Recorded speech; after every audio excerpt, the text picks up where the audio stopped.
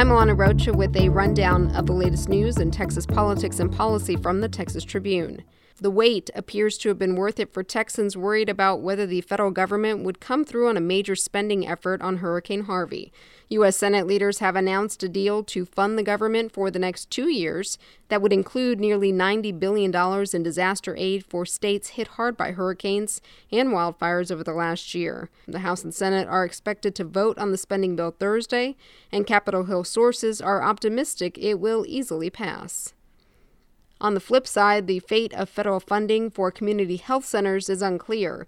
23 million low-income and uninsured people, including 1.3 million Texans, may lose access to the centers in the next several weeks if the federal government doesn't renew funding for them.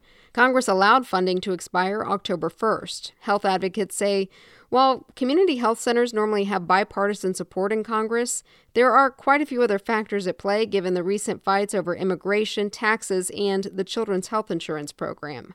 This agency was so bad. When I took over, we were $18 million in the red.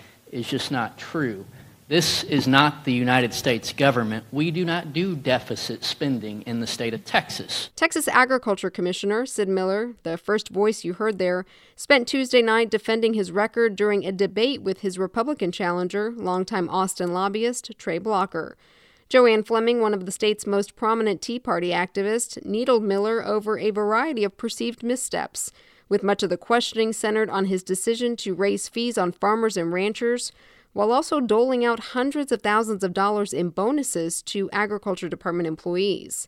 Miller said the department hopes to lower fees, even offer rebates, by the summer. Early voting starts Tuesday, February 20th. Right now on TexasTribune.org, we lay out an easy checklist of what you need to bring to cast a ballot. I'm Alana Rocha with the Texas Tribune. That's your rundown.